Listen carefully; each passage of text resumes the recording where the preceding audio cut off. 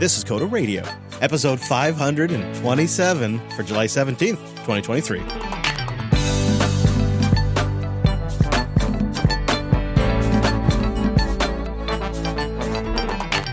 Oh, hey there. Welcome into Jupiter Broadcasting's weekly talk show, taking a pragmatic look at the art and the business of the software development and the whole world of technology.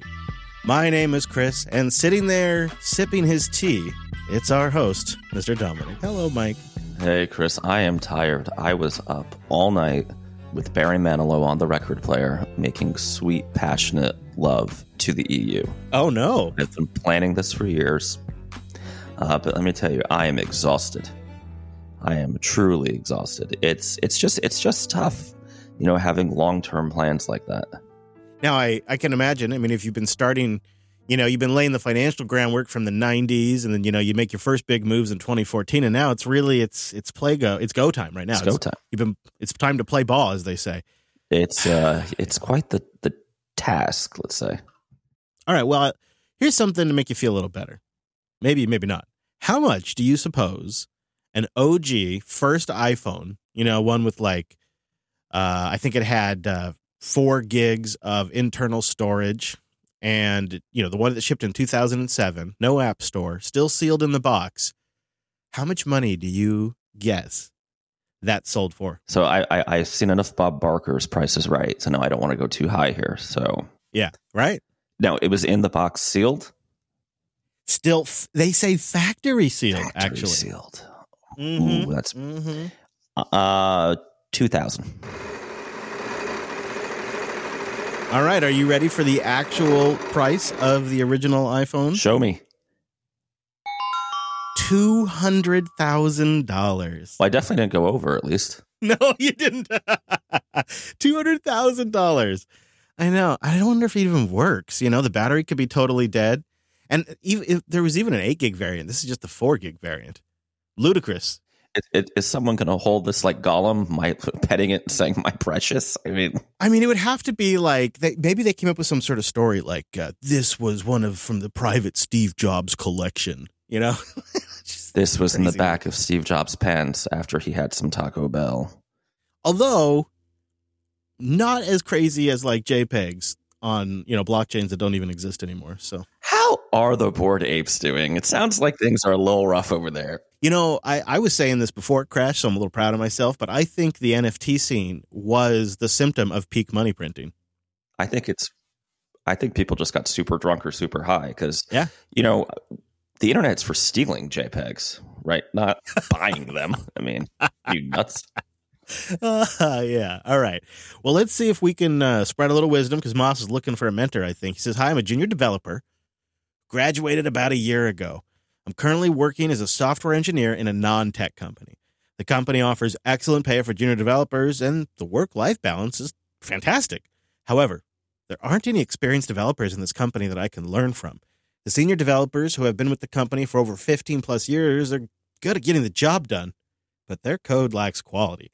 Even as a junior developer, it's clear to me that they don't follow best practices and have a limited understanding of the languages they're working with compared to the YouTubers and bloggers I follow online.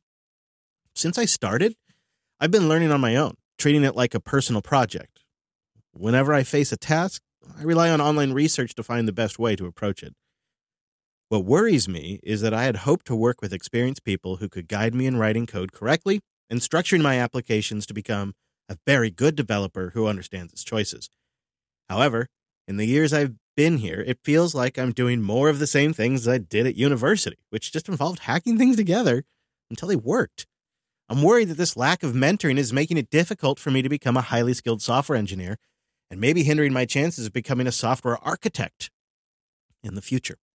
So my question to you is whether you think I'm exaggerating my concerns or whether they will have a real impact on my long-term career. Also, do you have any suggestions on how I can find an experienced senior professional who can point me in the right direction and help me improve at a faster pace? Thanks. Yeah, that's a good question. I mean, one, hacking things together just so they work to get them out on time is a lot of the job. Yeah, I was going to say that doesn't really, to me, indicate inexperience or experience. It's always a series of trying to figure out how to hack it together. Right. It's, I've been doing a bunch of Unreal stuff and it's all duct tape, right? It's literally, What was there? I forgot the meme from XKCD, but it's like the house is beautiful on the front, but in the back, those pipes are leaking and it's duct taped together and guys running around. Yeah. You know, And in systems administration, there's this interesting phenomenon when a new person's coming up in the industry and maybe they've joined, only a year or two ago, and they're working with somebody who's been in for 20 plus years. They will see a lot of like odd practices that seem like either they are doing it the wrong way or it's not a best practice or whatever it might be because they haven't had the years of learning when it's okay to compromise and learning when you really need to apply yourself versus going with the compromise solution and shipping.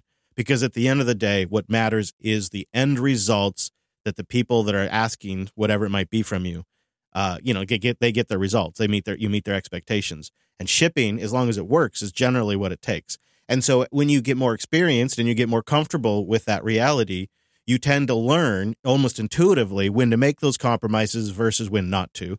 And that is just part of wisdom, I think. Yeah, because really, your job is not to write the. You're not a poet, right? You're not trying to write the most beautiful Ruby code possible or whatever language you're working in. You're trying to meet the business or the organization's end goal, whatever that is, right? Processing data, selling widgets, selling tires, who knows? With that said, there is one area where that's not true, and that would be our good friends in the open source community. I think that's probably your best bet unless you want to get another job, if you want that kind of mentorship, because a lot of projects have very opinionated maintainers, and they have they're usually, a lot of them know what they're doing, and they will definitely tell you if your pull request doesn't meet their, everything, right? Style guides, standards, whatever. Just be a little careful there because there's also a lot of egos. We've talked about a lot of the drama in some of these communities. Take a look around. Is there an open source project that you use all the time that you might want to pitch in for?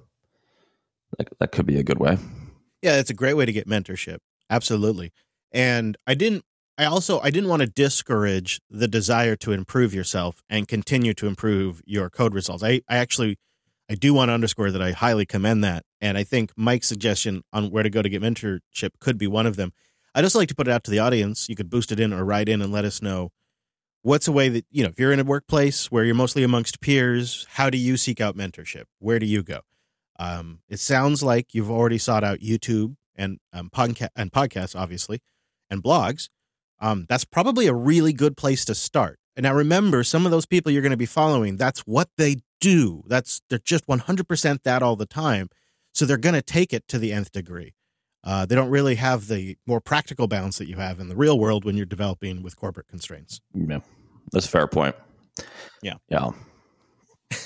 It'd be nice, right? It's the same thing with like hashtag van life. The version of tiny living that gets portrayed on YouTube or social media or blogs is like 10% of the reality of what it's really. Well, and your incentives are a little different, right? Like when me and Wes were doing the coding challenges, my incentive was not to do anything that looks sloppy and get yelled, ripped apart in the comments. Yeah, it's when it's open source or public viewable. There's that incentive. Yeah. When I'm working for clients, my incentive is to not send them an invoice that's going to cause them to be like pissed off and have to have like 3 meetings about why the invoice is so high. So exactly. So I might be more willing to like do something the quick and dirty way to keep them happy. The Coder Radio is surviving the adpocalypse with your support. We'd love to have you support us either through a membership or through a boost. You can boost by going to getalby.com. You top it off either in-app directly or with something like the Cash App, if you already got that. Then you visit the podcastindex.org. You'll find Coder Radio over there, or just use the link in our show notes, and you can boost right from their webpage. That supports the show, and a portion of your boost goes directly to editor Drew. It goes to the developers of some of the podcasting 2.0 apps like Fountain and Podverse, as well as it supports the Podcast Index. And we'll be reading your boost coming up later in the show. We have a goal of 500,000 sats an episode. Doesn't quite completely replace a sponsor, but it helps get us pretty close. So we'll get to those in a moment. We also want to say thank you to our members, coderqa.co. You get an ad-free version of the show. You get a special feed. You get the Coderly when we post that. And of course, you know that you are producing the show. Through your support every single month, we get a good run estimate of what it costs, and we know we can actually make the show. It's our foundation, coderqa.co. So Shopify has finally come up with the feature I have wanted for 10 years for meetings. Now, Shopify's been kind of restructuring their company in general. And I'm going to link to an interview with their COO. It's pretty fascinating. They've kind of tried to break up that kind of mentality and culture that's really common in companies right now, where everybody wants a ladder to get into management kind of right away. This was a really crazy phenomenon that did not exist when I was in corporate world 10 years ago. Then fast forward to a few years ago when I was working in corporate world, like people within 6 months of being on staff were beginning to ask, like, okay, so when am I going to be taking on a management role? And it was a big part of recruiting is we had to offer people management roles from the beginning to do recruiting because they weren't interested in anything else. And they wanted, if they didn't get the management role, they wanted clear trajectory paths. And I was initially incensed because, like, they clearly hadn't earned a management position. You know, they barely even done any of the job ever. They were generally brand new and they were very young, and it felt incredibly entitled to me. But it has become a culture that is becoming more and more pervasive. Is, you know, you have to be offering a management structure, and a lot of people are probably listening, getting pissed at me because, of course, they want that. Shopify has tried to change it, and I think they've got a real interesting solution where they're kind of de-emphasizing the manager career path and making it worth taking other career trajectories in the company. But something else they've done, Mike, which is, I think, so obvious, it should already be built in to Google Calendar. But Shopify deleted 12,000 meetings. They deleted all the meetings on their calendar this year. Then they asked everyone to set their calendar invite accept status default to no, only accepting certain invites.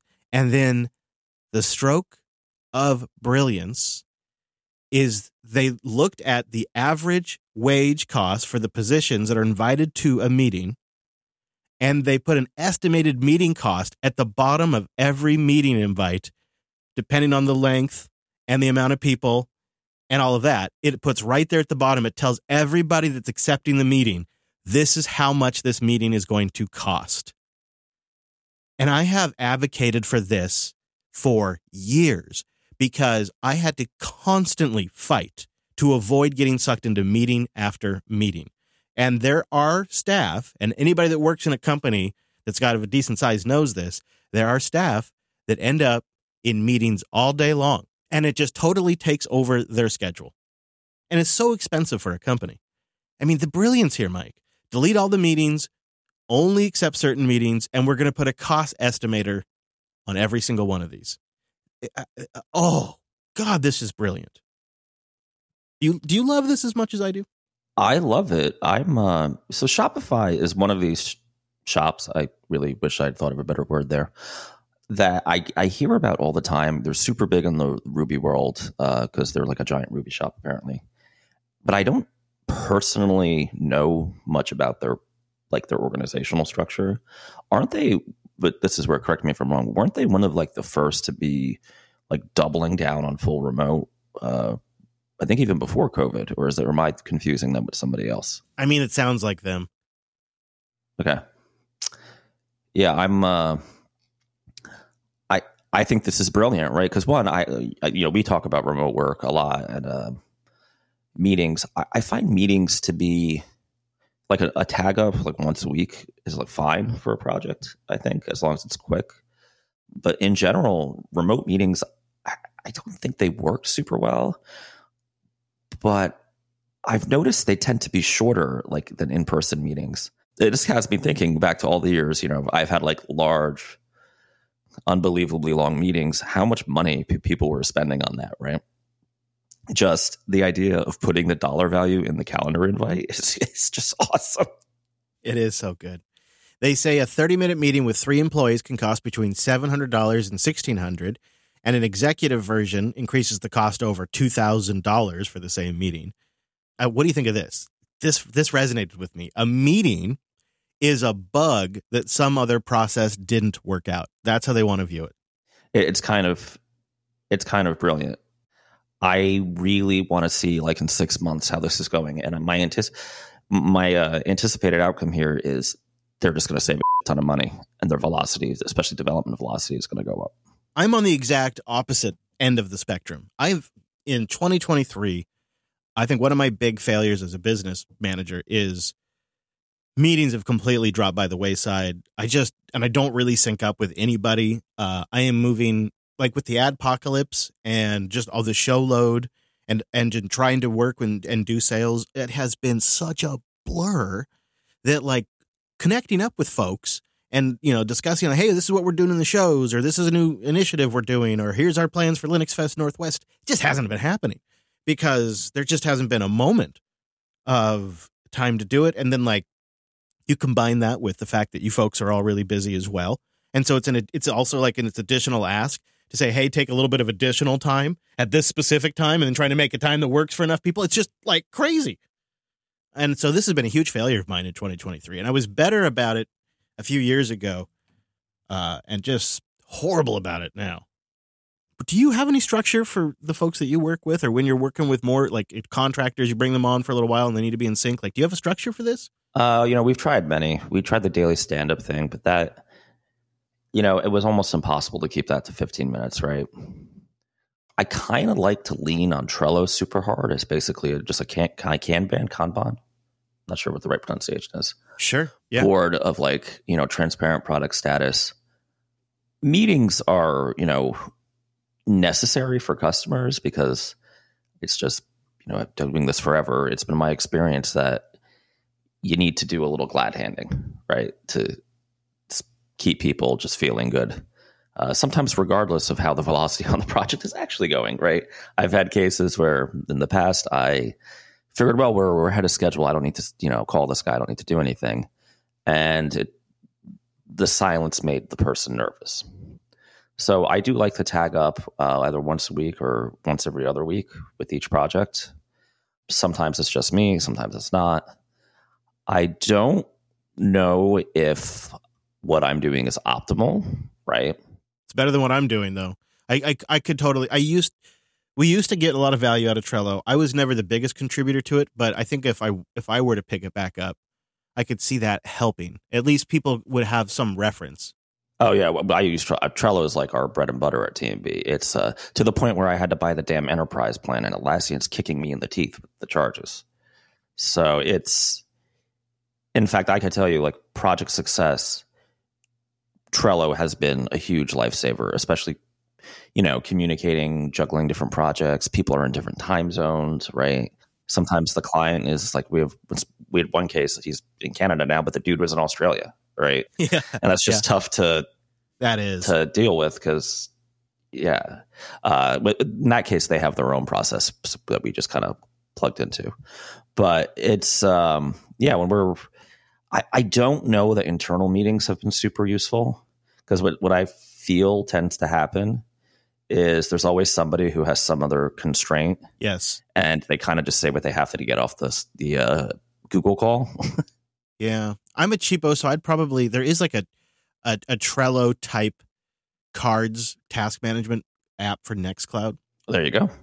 Could probably get away with that because I'm not a very heavy user. It's always been hard for me to have that discipline. And there's so many projects and then like so few resources to actually do those projects that they just kind of stall out. Yeah. And it'd be interesting to make some of that public too, perhaps. I wonder, does GitHub have they do, don't they? Yeah, GitHub has a Kanban board too. So if you want to just do that, and actually you can tie the cards to issues on GitHub. Right. So that might be the way to go. Pretty well for us. Yep. Yeah. All right. And if you're listening and you have any tips or any advice, please boost it in or coder.show/contact.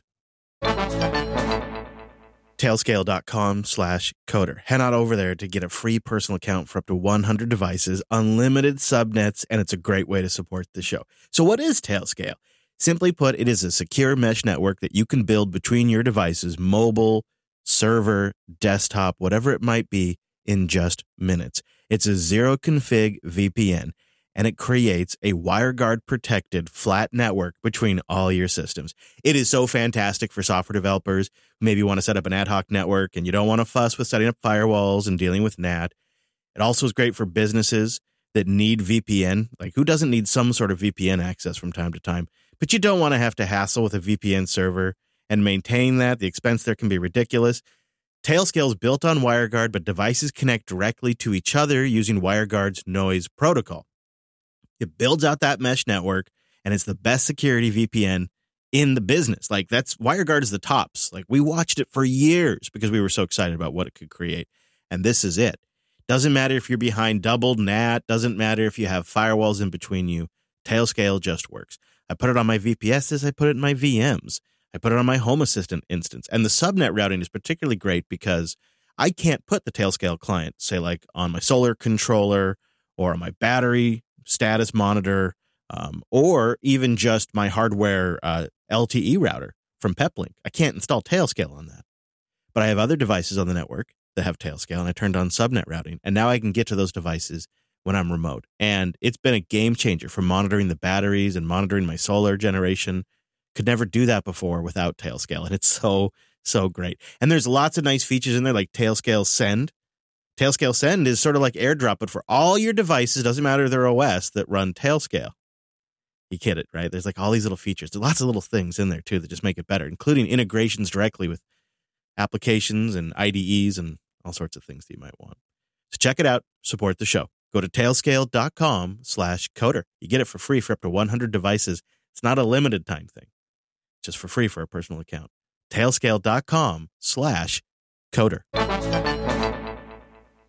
Well, as we're live right now, there was a story that started as a slow burn this morning. And since we have been live, because I started the live stream like an hour ago, this story went from, I don't know, 4th or 5th down on the list to number 1 right now in the news. And it is that millions of sensitive U.S. military emails were sent to Mali due to a typo. So for 10 years, a decade, millions of emails, some sensitive, simply because people, instead of typing .mil, would just type .ml. Oh, Jesus. And those, yep. Yep. And a Dutch entrepreneur noticed this, set up a catch for these, and tried to notify for a decade, tried to notify the U.S. military. Eventually, it became so overwhelming, he wasn't able to continue to collect all of them. However, his company's gone bankrupt or whatever, and so now it's about to be seized by the local government. All of these private, potentially classified emails, I don't know, private at least, are about to be seized by the local government unless the U.S. government can sort this out. And our Dutchman is resting comfortably in a black site in Poland. I mean, here we are in 2023, and the United States government lectures us daily about cybersecurity and cyber awareness and the risks. We have to protect the kids from Instagram. And ransomware, bro. Ransomware is so dangerous because people don't do backups. So ransomware is so dangerous. And, we have to have seminars, and we have to have entire industries and events, and we have to spend billions of dollars investing in cybersecurity. And yet, all it takes is a typo for private email communications to go to the completely wrong destination.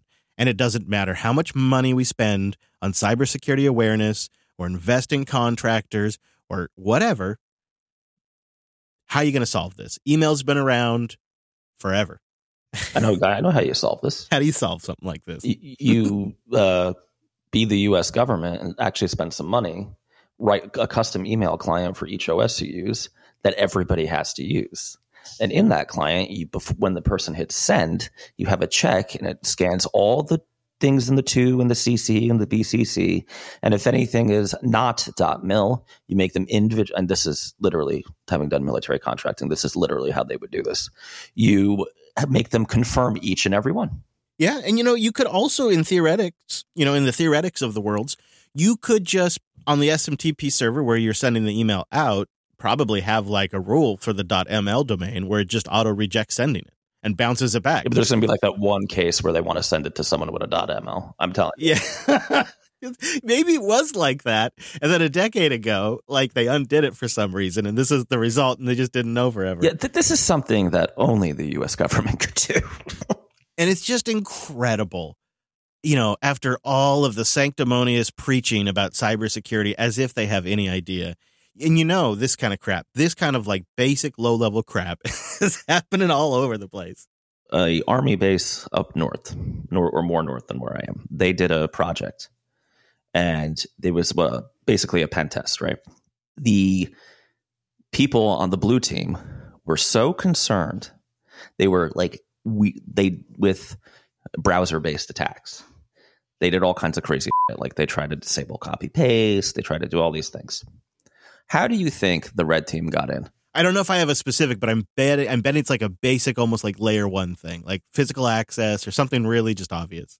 They hired young women to walk around the parking lot of the base and simply, quote, accidentally drop USB drives out of their purses. Oh, I think I've heard of this. And these eager young soldiers wanting to see maybe a picture of this girl, it had a rootkit right on it. They put it in their laptops. Bang. Man, this is why you got to have burner laptops, boys. Come on. Air gap, my son. Right. Put NixOS on there and just put it on a laptop with no internet connection. Better yet, put macOS 9 and no one will know what the hell that is. So reportedly 117,000 misdirected emails just since January of this year. And according to the Financial Times, many of the emails include medical records, identity documents, information, lists of staff at military bases, Great. Photos of military bases. So much better. Naval inspection reports, ship crew lists, tax records, and more. So definitely classified. Included travel agents working for the U.S. military, U.S. intelligence, private contractors, and military staff members are all in the batch. Embarrassing. How is this not news? Right, for 10 years, just. Yeah. Says he tried to get a hold of him for a decade. He literally was the little Dutch boy trying to slow the stream of U.S. military information. So the Financial Times says this Zohans Joiber, or however you say his name, this Dutch entrepreneur, tells he's been happening for over a decade. He's had repeated attempts to warn the U.S. government. He began noticing their requests for a non-existent domain like army.ml and navy.ml, so he set up a system to catch the misdirected emails, which was rapidly, this is a quote, was rapidly overwhelmed and stopped collecting messages. It's Twitter level fail whale. His servers are just melting. Man. I mean, I wouldn't touch it. You know what? If I noticed, I mean, that was my first reaction when he said that. I'd be afraid of going to Leavenworth. Yeah, man. I would be like, okay, I'll report it, but I'm not collecting these emails. Yeah. I don't know. Stepping away from that. That is true. Cause now you're holding what basically is a toxic piece of data, right? And now the local government wants to seize it. Which I would think the U.S. government would have a problem with. Yeah. So I'll keep an eye on the story. I have a sense we're probably not going to hear a lot about it. It's so embarrassing. They're probably just going to. You don't think he'll have Wi-Fi or, Matrix chat in that black site in Poland? Yeah. If he does, coder.show/matrix and let us know. I probably wouldn't use my real name when disclosing this either. I'd be like, nah. Yeah. Wonder why his business went under. Maybe there's a story there. I don't know. Because he was actually honest and didn't just sell it to the Russians or the Chinese. Ask not what your podcast can boost for you, but what you can boost for your podcast.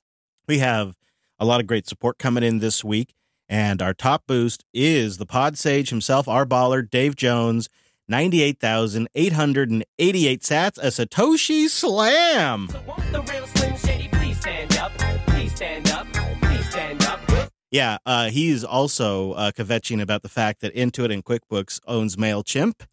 He says he agrees with Mike. The enterprise software market is just horrible now. Lock-in and competitor kneecapping is all they care about now. Yeah, fire.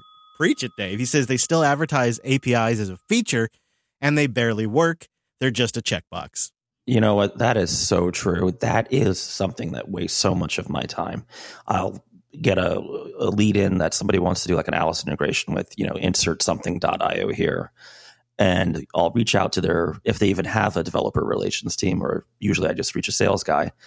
And 2 weeks later, the guy will come back. Yeah, we haven't touched that in 6 years. Oh, yeah, we implemented that on version 7, and we haven't really maintained it. And we're on version 9 now, so we'll have to get back to you when we have a new API that has been updated for version 9. Yeah, but there was a guy, Carl, who just got really drunk when they implemented an API, but he's gone. He's in Poland because he got some emails. I don't know. Yeah, I have a real-time correction coming in from our back office.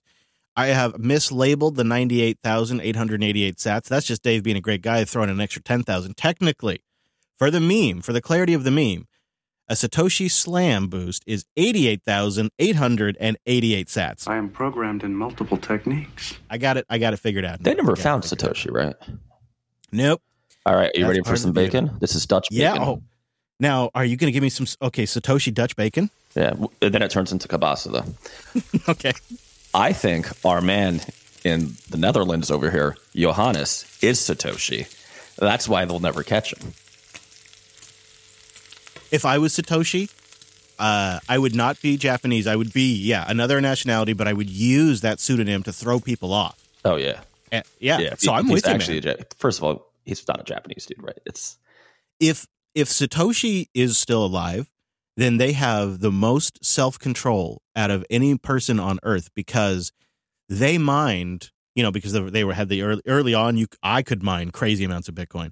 They mined something like 1 million Bitcoin. And then when they disappeared after that, their Bitcoin, their keys have never moved. They've never been touched. They've never been accessed. So if that's true, they're sitting on 1 million Bitcoin and they never even, it got to $60,000 and they didn't even sell a little bit. Like, wow. If they're alive, that's an incredible amount of self-control. I don't think the NSA is going anywhere. Oops. Is Satoshi a person? Oh, maybe not. Maybe it's AI. Maybe it's AI from the future. I'm still going to NSA, but maybe it's AI created software from the future to save humanity and they planted it. It's future Elon coming to fix current Elon. It's a whole Terminator 2 situation. Now, this makes a lot of sense. I can't disagree with that. Root is Good comes in with 50,000 sats using Fountain. I have to agree on the Red Hat Enterprise source code issue. I think they're being exposed as parasites, the clone makers. At least CentOS had a migration path to real RHEL if you wanted support. But taking RHEL's work and charging for it seems sketchy at best. I kind of agree. I don't know if you saw, but SUSE has come out now. And they've announced they're going to launch a sort of RHEL clone foundation, and they're going to invest $10 million to make a RHEL-compatible clone. So you can basically claim an application-level compatibility, and then they'll publish source RPMs. That seems like a lot. And also odd, right? Because they're creating their own competitor that isn't necessarily going to be application compatible with SUSE Enterprise Linux, which is their bread and butter. You have to feel that Red Hat / IBM is going to aggressively try to break that compatibility, right? They're going to do things in, RHEL proper. How could they not? They really created a worse problem for themselves. And every time they try to do something to correct the CentOS problem, it seems to get a multitude worse. It's like first they had the Rocky and Alma problem, and now they've got Oracle, SUSE, Rocky, Alma, all of them gunning for it. It's I don't know, man. It seems like they just made a lot bigger problem for themselves. It's like when a little kid gets in trouble, and then in the process of getting in trouble, he decides to talk back. Then this may or may not have happened this morning, and then he's just digging a deeper hole for himself. Yeah, it's funny how that's it. Yes. Notice that. Space Ninja comes in with 22,802 sats. Coming in hot with the boost. Am I the only Luddite that isn't hopping on the AI hype train? Like, I don't need that much processing when I just want to look something up. Having to read books for me just seems sad, like dystopian sad. As for using it for development, I started coding because I like to learn the challenges and the victory of solving a problem. I'd rate my knowledge as a 5 out of 10 and feel that if I switched to ChatGPT, I'd probably learn nothing. Sure, I could better serve my clients, but I'd also be less skilled later on. So you're completely missing the point of ChatGPT. I'm going to put something in the Element chat room. All right, let's see. This is the La Chancla drug ballad.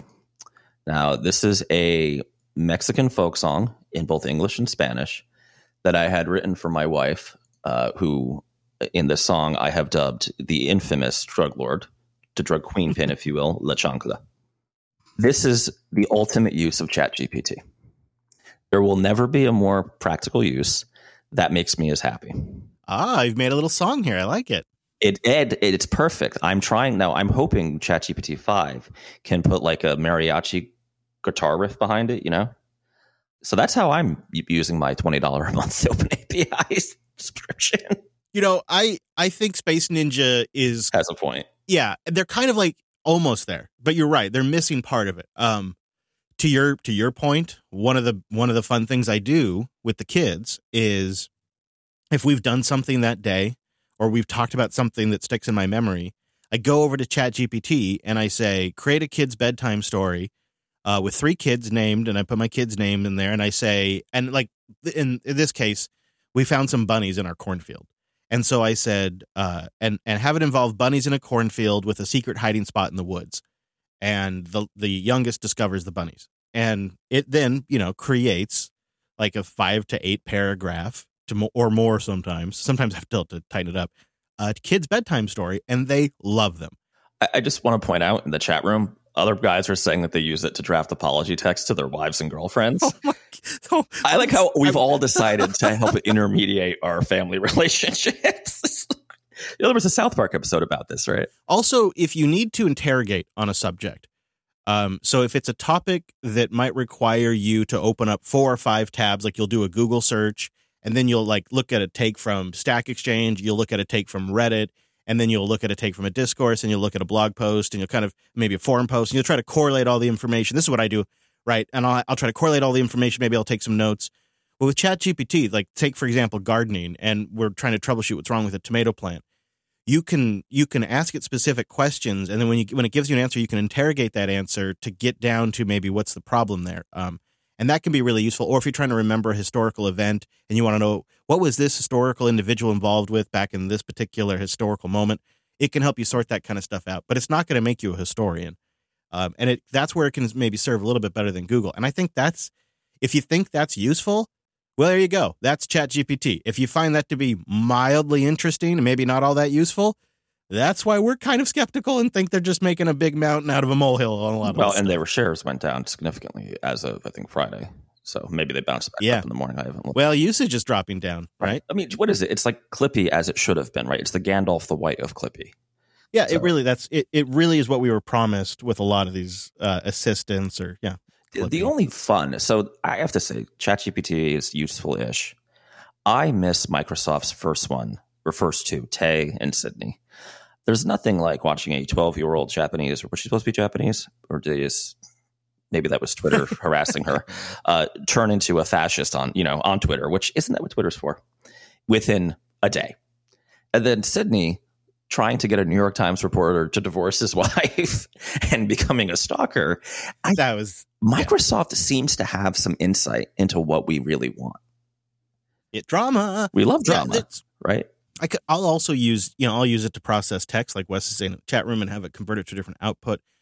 Bard, Google's chat interface thing, has just introduced OCR capabilities, so you could take like a screenshot or you have a JPEG of some text, and you can say, "Hey, give me the text out of this," and it'll structure it in a way you can use. And that, nice. Sometimes it's stringing together apps for you. Really, it's like we talked about back in 2017. It's just more intelligent bots that understand, general human language a little bit better and have access to a more robust set of APIs. Well, the data sources is also very controversial now, right? Mm-hmm. I mean, they're getting sued by, what was her name? Sarah Silverman. And there's a new lawsuit too, right? Isn't, who got pissy about it? Was it Stack Overflow? Stack Overflow, Reddit. I mean, a bunch grows. of them. We might end up in a situation where it actually gets worse temporarily because they have to it's weird, right? Because how do you prove, unless it's like regurgitating your book, like in the Sarah Silverman case, how do we prove that ChatGPT, stole this specific Angular for loop binding thing, right? And they're not going to make it easy. They're not, and they have enough money. They'll talk to it, but right. They won't actually. They have enough money to sit there in court forever, so. We got some more support from Sir Alex Gates, the Podcasting 2.0 consultant, a total of 20,050 sats. Boost! He thanks us for our courage and says the upcoming Babylon 5 animated film is going to be interesting. The only other show I'd like to see a reboot for is Stargate, currently going through SG-1 again himself. He says he misses that early 90s, 2000s era mix of episode and content and story arc. Okay, I want to get to that second. I want to back up. What about animated Firefly? If they could bring back the actors to voice the characters, animated Firefly. Yeah? So Nathan Fillion is just tapped to play the Green Lantern by DC. So that's probably not going to happen. Oh, okay. All right. Well, I thought if you're gonna reboot something. And isn't Josh Whedon like Persona and Gratina now? Oh, you're right. I forgot about that. All right. To his second point about missing the early 90s, 2000s era mix of episode, content, and story arcs. Never happened. I have been complaining about this is with the streaming services, You wait 2 years between seasons, you get 10 episodes, and then you wait 2 years. And now with this strike going on, it's going to be horrible. But I wanted to play a clip.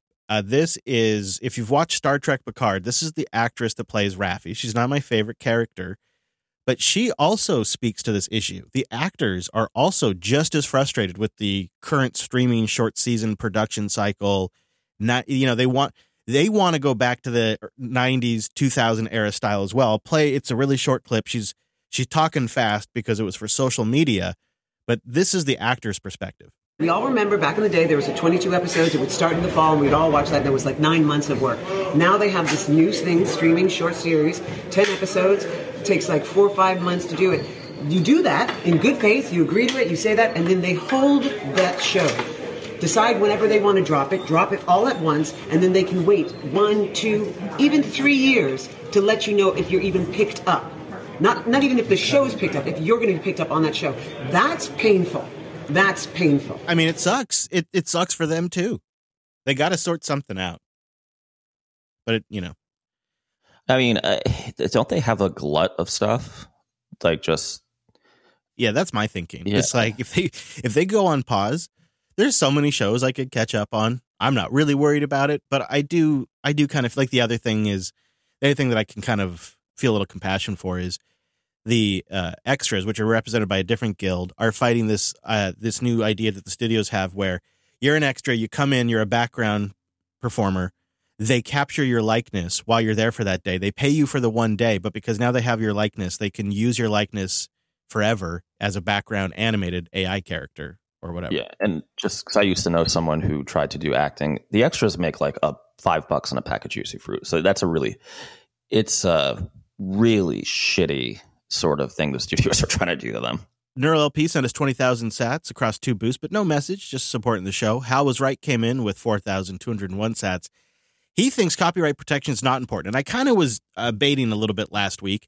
He says copyright law is a degradation of basic property norms, meaning because of copyright, you cannot use your property the way you see fit, even if you aren't encroaching on anyone else. He gives a thought. He says, here's a link to a thoughtful breakdown about why the idea of intellectual property is BS. And he goes on to say, with Nostr, from my understanding of the Nostr protocol, it's trivial for someone to host their own image, and then all of the requests can be logged or recorded for the source IP. Ah, I see. So your profile image, you could put on your own web server, and then get an IP of every client that loaded that image. Twitter or a centralized service would usually act as a proxy, so users can't find each other's IP as easily. And he links me to a Nostr privacy write-up. I will give that a read and also put a link to that in the show notes. I don't really have a comment on the copyright stuff just because I don't think I can speak intelligently to it. It feels like things definitely get abused. I can say that. It feels weird though, right? I feel like, I was trying to get, what is OpenAI's image generator? Oh, I don't know. I'm not a fancy Plus user like you are. I have to use Stable Diffusion on my own. I am very upset that I'm paying for this. I thought that I could give it like, for instance, Chris Fisher's hair with a Teal'c naked behind him from Stargate SG-1. And it would maybe put your hair on Teal'c. Maybe you would be dressed like Teal'c with only like that, Egyptian loincloth thing. Sure. And what I got was, I'm sorry, that goes against our content policy. So I'm like, okay. Oh. I get it. So no global dong. Fine. Yeah. Let's remove the word naked. No. It's the Stargate that got me in trouble. If you do something that's a known like character, it won't do it. Please. What is the point of this tool? It should be a meme generator, right? Like, Boy, that shows you how they're going to hobble it right there. Fat hungover Mario, right? These are things that are funny that I want to spam people. I mean, I want to share intelligence. Can I make a recommendation? Yes. Lexica.art, Lexica.art. You sign in with an account, and you can do a few generations for free. All right, hang on. Mario. Yeah, you got to go to the generate tab. You can search for an image. They got a lot of ones, but I think they do good work. We're doing it live. Sure. Just like Bill O'Reilly. Signing with my work email. You going to give me a fat Mario or what? Let's do Mario at a gay bar. Let's see how good he looks. Yeah, I've wondered about Mario sometimes. He's always with Luigi. There's just something. And have Toad, please. All right, it's slow. Did you just have that on the board, a Mario power up? Oh, one of the mini Marios I have. I'm just restraining myself. All right, we're at the last 10%. Let's go. Yeah, we just sent everybody there. We just sent everybody. And it crashed. Image generation. Yeah. Damn it. You'll have to do it when we're not live. Because you know what? Like, I don't want to be mean to anybody. There can't be how many GPU instances can they have behind that thing, right? Well, especially since when this drops on the feed, they're going to get hit again. So, yeah. Well, sorry guys. Yeah, I'll put a link in the notes. People can try. I don't know. Like, who doesn't want to see strung out link or? Well, it's why we're gonna have this kind of stuff. The real art's gonna be done with the open source tools. I got it. Ready? Whoa, hold on. Before you go there, save it. That's a huge flip. All of a sudden, like, we're going to go from, like, using the proprietary tools to make the best art to the open source tools make the best art. Okay, continue. Well, that's good, though. That's remember the Google memo? They have no moat. I think that's true to a point, yeah. Captain Lorca on the unemployment line. Oh, man, I could think of so many awesome Star Trek ones. I hadn't even gone there yet. Ready? Commander Worf doing the hula hoop. That's pretty great. How about Captain Picard wearing a Hawaiian shirt? I love it. Although I think that's actually an episode. He did go to Ryza that one time. Yeah. All right. Mere Mortals comes in with a row of ducks, 2,222 sats using Fountain.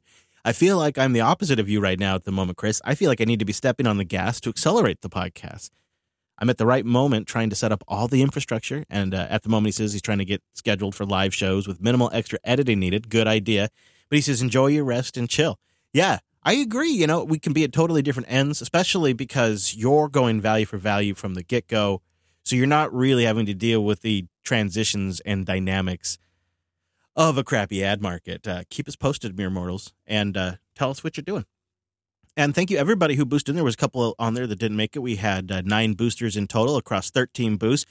We got a lot closer to our goal of 500,000 sats. We made 318,663 sats. So we're getting within spitting distance, but I think it means we're going to need a few more people to step up because we've had some really solid contributors. And we just need a little bit more help getting across the line.